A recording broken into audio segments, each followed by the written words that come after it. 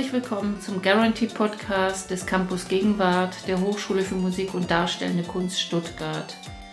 Mein Name ist Judith Siegmund, ich bin hier für die Gegenwartsästhetik und ich spreche heute mit Frederik Zeuke. Frederik arbeitet im Bereich Schauspiel und ist verantwortlich für Theorie des Theaters und Dramaturgie.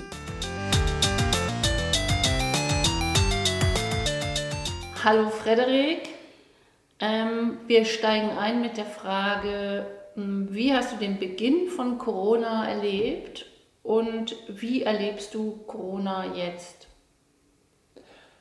Angenehmerweise war Corona ja so freundlich, im März zu kommen in Deutschland. Das heißt, in der vorlesungsfreien Zeit. Das heißt, in dem Moment, wo alle Pläne gemacht waren für das Sommersemester, konnte man neu anfangen zu planen und wusste Gott sei Dank noch nicht, in welchem Umfang diese Planungen nötig waren. Das heißt, wir konnten überprüfen, was sind die neuen Bedingungen für die Lehre und versuchen, die Pläne danach auszurichten. Und das haben wir dann eigentlich wöchentlich erstmal neu machen müssen. Also kann man sagen, die Basis dieses Gaus war erstmal aus der Ruhe heraus und nicht im laufenden Betrieb. Schon mal einfach ein extremer Vorteil, zumindest von der Psyche her. In der Realität ändert das wenig, ob das irgendwie 3 Wochen später gewesen wäre oder nicht. Aber die Ausgangslage war eigentlich sozusagen vor dem Start, hat man gesehen, man muss die Schuhe prüfen. Aber wie war die Stimmung damals? Naiv. Mal gucken, was kommt und wie ernst man das und wie lange man das ernst nehmen muss. Und heute? Heute glaube ich, dass eine gefährliche Zwischensituation ist. Der erste Schreck ist vorüber. Jetzt kommt so eine Routine rein. Eine Routine im immer wieder neu machen. Aber das Bewusstsein der Gefährlichkeit scheint dabei bei vielen Leuten zu sinken. Und das finde ich ganz unangenehm. Das ist im Grunde genommen so, auf einmal ist Tempo 30. Am Anfang drückt man noch auf die Bremse, dass man bei Tempo 30 bleibt.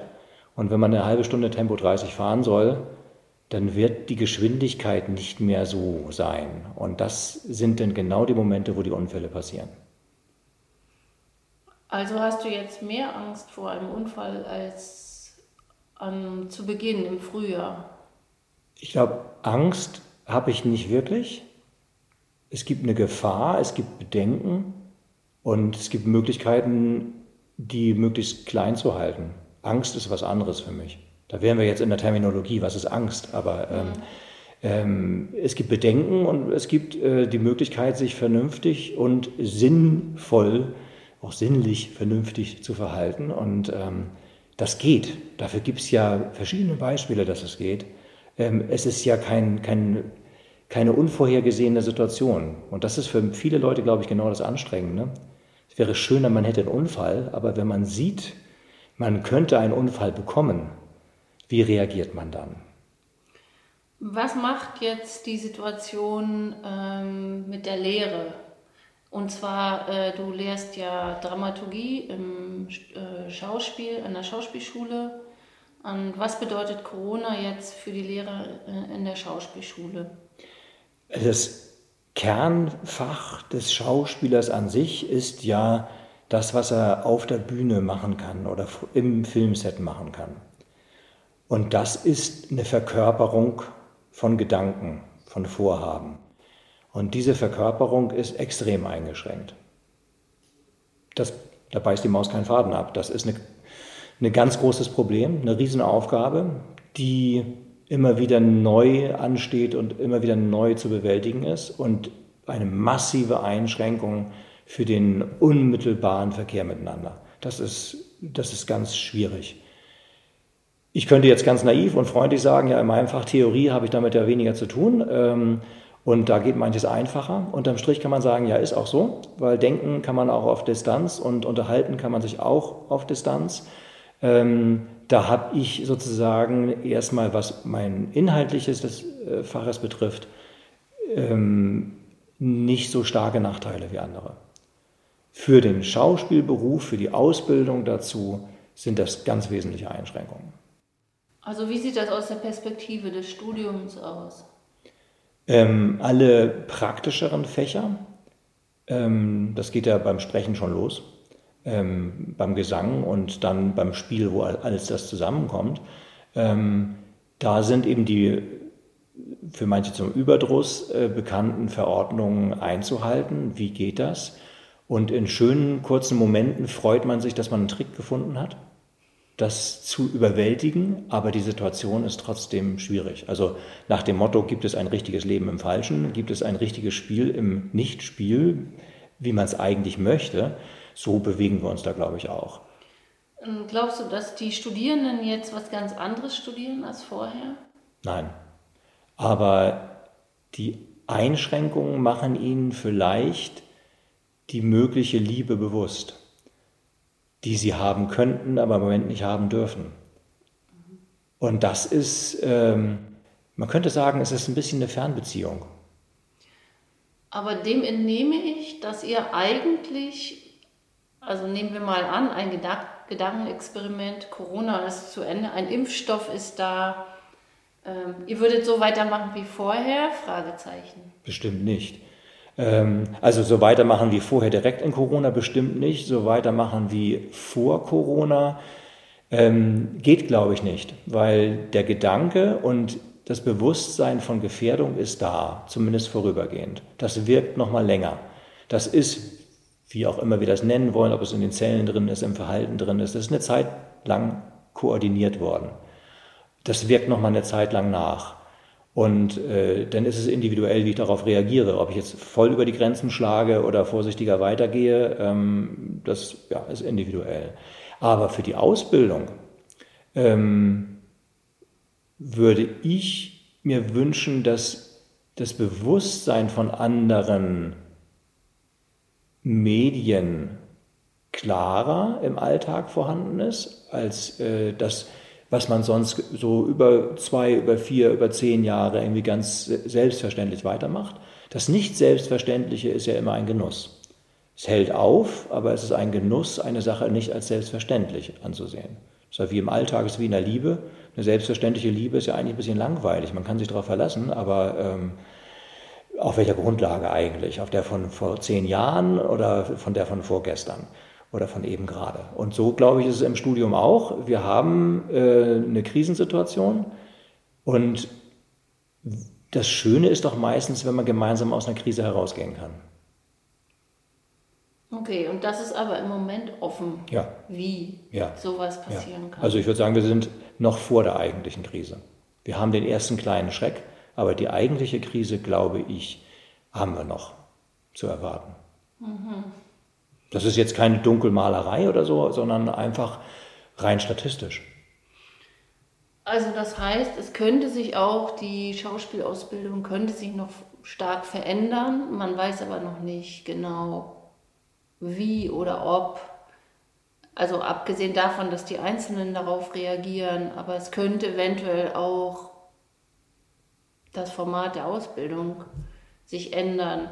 Wie ist es denn im Verhältnis jetzt zum Theater als Ganzen? Das macht ja schon eine große Veränderung durch. Also außerhalb der Hochschulen wird ja jetzt ganz anders gespielt. Willst du dazu mal was sagen?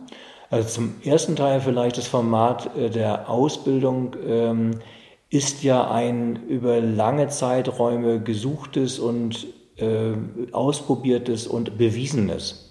Nach welchen Erfolgskriterien auch immer, aber es ist ein effizientes und ein erfolgreiches und das ist etwas, wo es jenseits von Corona nicht grundsätzlich was durchzuschütteln gilt. Corona schränkt ein und in diesen Einschränkungen müssen wir überleben, aber das Ziel ist ja nicht das Überleben, sondern das Ziel ist das Leben und das Leben lieben können. Und das ist so eben gerade nicht der Fall. Das heißt, die Ausbildung ist grundsätzlich richtig. Was wir jetzt lernen können, ist, dass wir unter anderen Bedingungen auch überlebens- und lebensfähig sein können müssen. Das ist eine gute Lehre, in der wir jetzt gerade sind. Wie geht das? Dass grundsätzlich sich die Verhaltensweisen im medialen Bereich oder im zwischenmenschlichen Bereich, im medialen Bereich auf der Bühne oder am Filmset oder so, dass sich die ändern, das ist ja immer erwünscht. Wie sich das wieder einpegelt, das ist dann abzuwarten. Das können wir gar nicht bestimmen. Das müssen wir gar nicht bestimmen. Da bin ich ganz relaxed. Also das wird man sehen. Und wie siehst du das denn jetzt in Bezug auf die Institution Theater? Also in der Öffentlichkeit kommt jetzt für mich an, dass sich das gerade stark verändert. Die Schauspieler dürfen keine Nähe haben auf der Bühne. Sowas wie Ekstase, Exzess oder so ist schwer inszenierbar. Es werden weniger Personen oft auf der Bühne gebraucht. Das heißt, da sind auch schauspielerische Biografien gefährdet. Das Stückerepertoire ändert sich. Abgesehen davon, dass auch die Zuschauer, also die Lage im Zuschauerraum sich geändert hat. Könnte das sein, dass das Theater als Institution auch reformiert wird durch Corona, also durch das, was jetzt passiert? Das ist schon eine seherische, philosophische Frage, ob es dadurch geschieht. Ich sehe das jetzt als eine Sondersituation und ich glaube, eine Reform wird über eine andere, langwierigere marktwirtschaftliche Situation sich regeln. Und ich glaube, dass das eine ist, wie wirtschaftlich arbeitet auch so ein staatliches Theater, wie wirtschaftlich arbeiten einzelne freie Gruppen, auf was genau sind die angewiesen, wie kommen die dazu, dass sie weiter arbeiten können, was brauchen sie dafür, das ist ja auch sehr unterschiedlich. Das eine ist sozusagen also die Produktionsseite, was ändert sich da? Das andere ist die Rezeptionsseite, wie sieht das aus und will ich da mitmachen als Akteur oder als Rezipient? Und als Akteur ist es vor Augen sichtbar, was dort alles fehlt. Und ich glaube, es ist spürbar, dass man das wiederhaben will und dass man ohne das nicht sein will auf Dauer. Und auf der Rezipientenseite, im Zuschauerraum, ist doch ganz einfach, wenn du in einem Restaurant sitzt und das ist leer. Dann kannst du das Gefühl haben, ja, das ist deswegen leer, weil du den ganzen Saal bezahlt hast. Oder das ist leer, weil das ein schlechter Koch ist und du bist im falschen Saal. Und es bringt, glaube ich, weniger Spaß, in einem leeren Konzertsaal, in einem leeren Theatersaal zu sein oder halb leeren, als in einem vollen. Wäre das nicht die Aufgabe der Theater, daraus was zu machen, aus der Situation? Das gibt es ja, mit ganz unterschiedlichen Versuchen.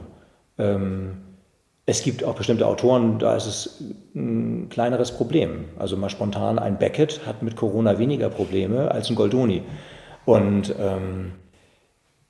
dann gibt es aber ja noch ein paar andere Autoren, ob nun Tote oder Lebendige, wo das schwieriger ist, wo sich diese Vorgänge gar nicht mehr so erzählen lassen. Und natürlich lassen sich die Vorgänge anders erzählen, aber welche Sinnlichkeit, welchen Sinn haben sie dann? Welchen Mehrwert habe ich als Zuschauer dann davon?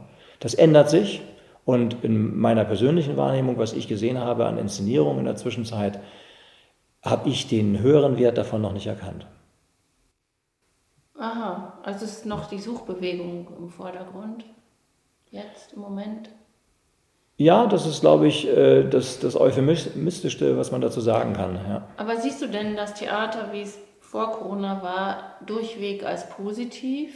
Also ich spiele jetzt an auf diesen von mir zitierten Artikel, wo ich gerade die Autorin nicht im Kopf habe, die sagt, es beruhte auf Burnout und Konkurrenz und Selbstausbeutung, Prekarität und so weiter. Lasst uns doch ein Nachmittagstheater einrichten. Also wir könnten doch Corona nutzen, um überhaupt grundsätzlich mal was zu ändern. Wie siehst du das? Ich sehe das Theater als einen Teil der Gesellschaft. Und das Theater ist nicht der einzige Ort, wo prekäre Arbeitsbedingungen sind, der einzige Ort, wo Burnouts hergestellt werden, wo Konkurrenz besteht. Das ist ja keine Dystopie. Das ist ein Betrieb. Und ob man den als Kulturbetrieb zu bezeichnen wagt oder als Insel der Künstler oder wie auch immer oder als, wie Brecht sagt, als ein Ort, wo Abendunterhaltung verkauft wird, das ist eine Arbeitsgemeinschaft, die ganz sicher nicht immer nach der Stechuhr gut funktioniert. Ganz sicher. So bin ich jedenfalls aufgewachsen und habe Schwierigkeiten, mir das anders vorzustellen. Aber dass das Theater jetzt darunter eine besondere Vorreiterstellung hat, wäre eine zu hohe Erwartung, glaube ich. Das Theater ist ja schon schon gar nicht mehr ein Bon mot, sondern es wird ja schon Schal als Spiegel der Gesellschaft. Deswegen sage ich als Teil der Gesellschaft. Ist nicht unbedingt weiser, sondern es hat die Möglichkeit, auf bestimmte Sachen hinzuweisen und verdammt nochmal die Pflicht. Und jetzt unter denselben Bedingungen wie in anderen Situationen auch. Und dann könnte man natürlich Konkurrenz noch sagen, ja, was heißt unter denselben Bedingungen, wenn ich im Flugzeug sitze, dann habe ich keine 2 Meter Abstand, aber im Theater soll ich das haben, was ist das für ein Blödsinn? Das sind alles dann so gerechtfertigte Fragestellungen, die natürlich auch wirtschaftlich ganz relevant sind. Aber da muss man trennen, was sind die ästhetischen Bedingungen, über die man diskutiert, was sind die wirtschaftlichen Bedingungen und die Frage nach Burnout oder soll man lieber nachmittags spielen, das sind Sachen, die in die Diskussion gehen der Produktionsbedingungen. Und die sind regional, von Haus zu Haus und individuell extrem unterschiedlich. Und sie sind nicht nur verordnet, sondern sie sind auch ein Teil der eigenen Verantwortung. Das heißt, ich bin auch immer einverstanden damit, wenn ich erniedrigt werde. Oder ich lasse mich nicht erniedrigen. Ich bin ein Teil des Systems oder ich bin nicht mehr in diesem System drin. Diese Wahl habe ich.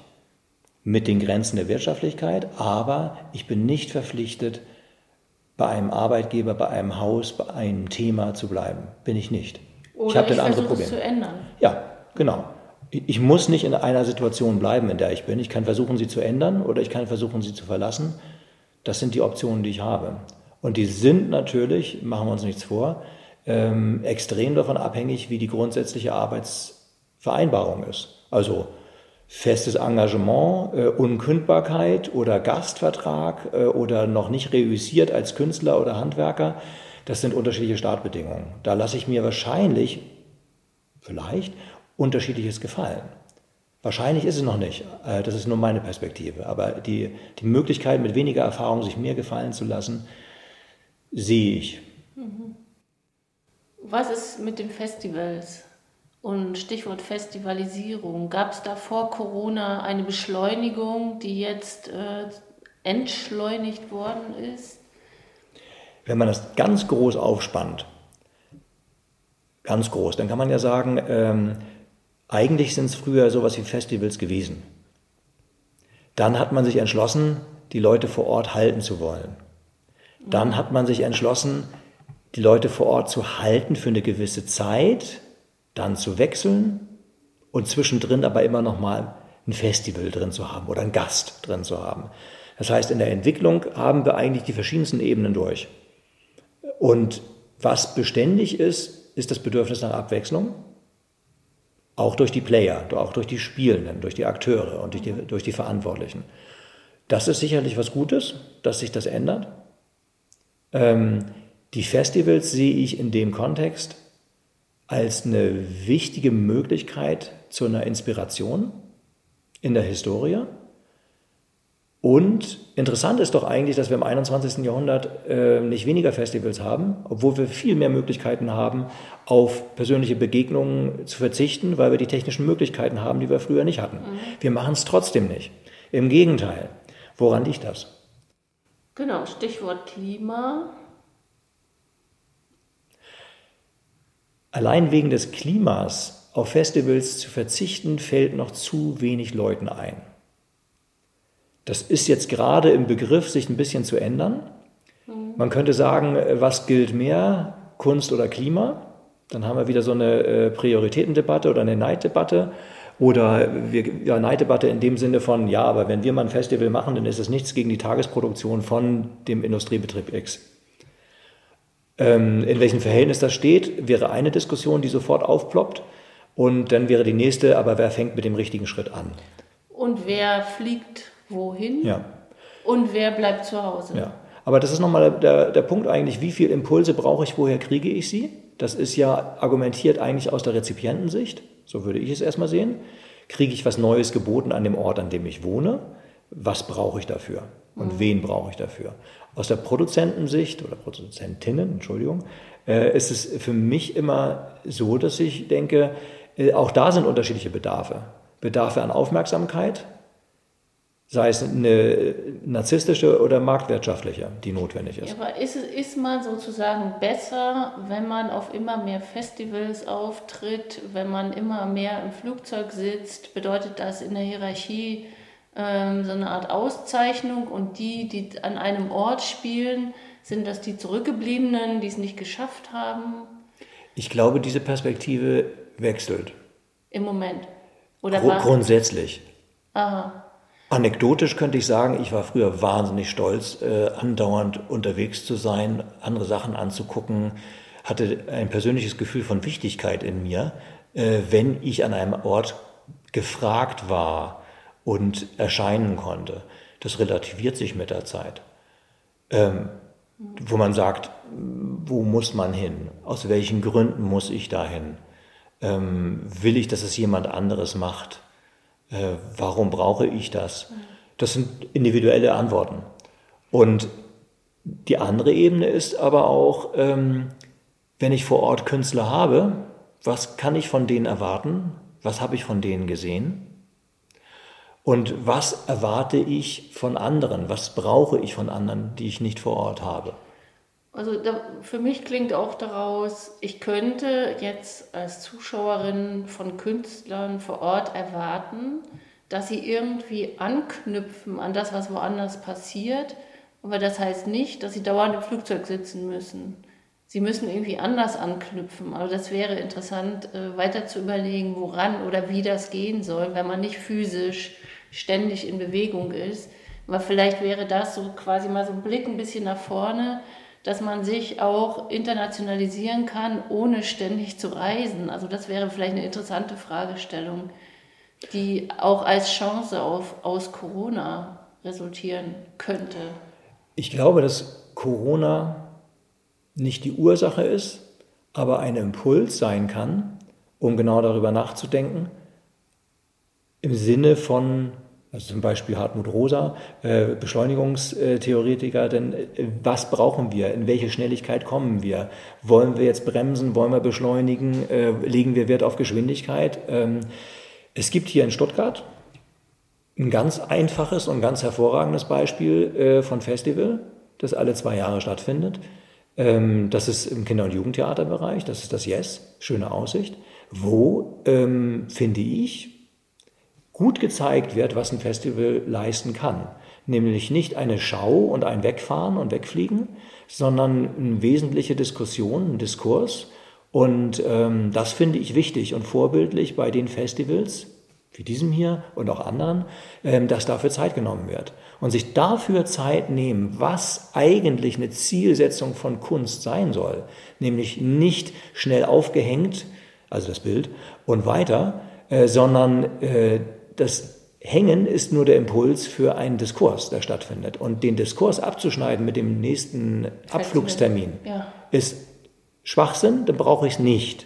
Ich habe gerade jetzt gesehen, dass dieses Jahr ist Bad Boll 75 Jahre alt geworden, ist direkt nach dem Krieg gegründet worden, als Ort für den Dialog, als Ort, der sich als Forum verstanden hat und als Faktor.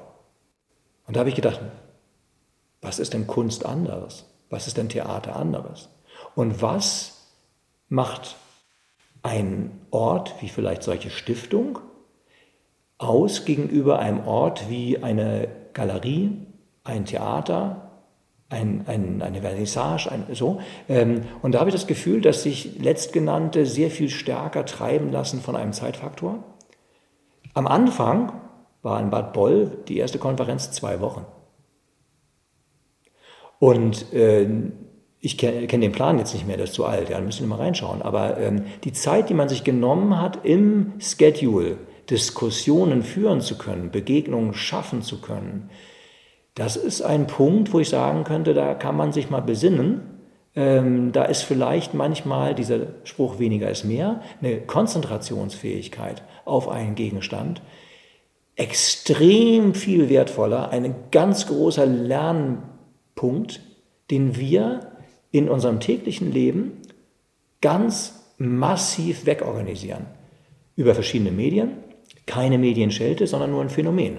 Wir sind zunehmend trainiert, von Medium zu hüpfen, innerhalb eines Mediums von Thema zu Thema, von Level zu Level. Wir sind es nicht mehr gewohnt, uns auf eine Sache zu konzentrieren. Und jetzt kommen wir auf ein Theater oder ein Kunsterlebnis, das uns, manchmal zu unserem Schrecken, zwingt, den Ort, den Raum, die Nachbarschaft, die Präsentation auf Dauer auszuhalten.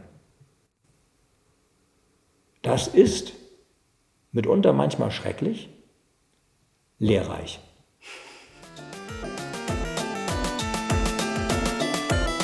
Gut, das ist ein super Schlusswort.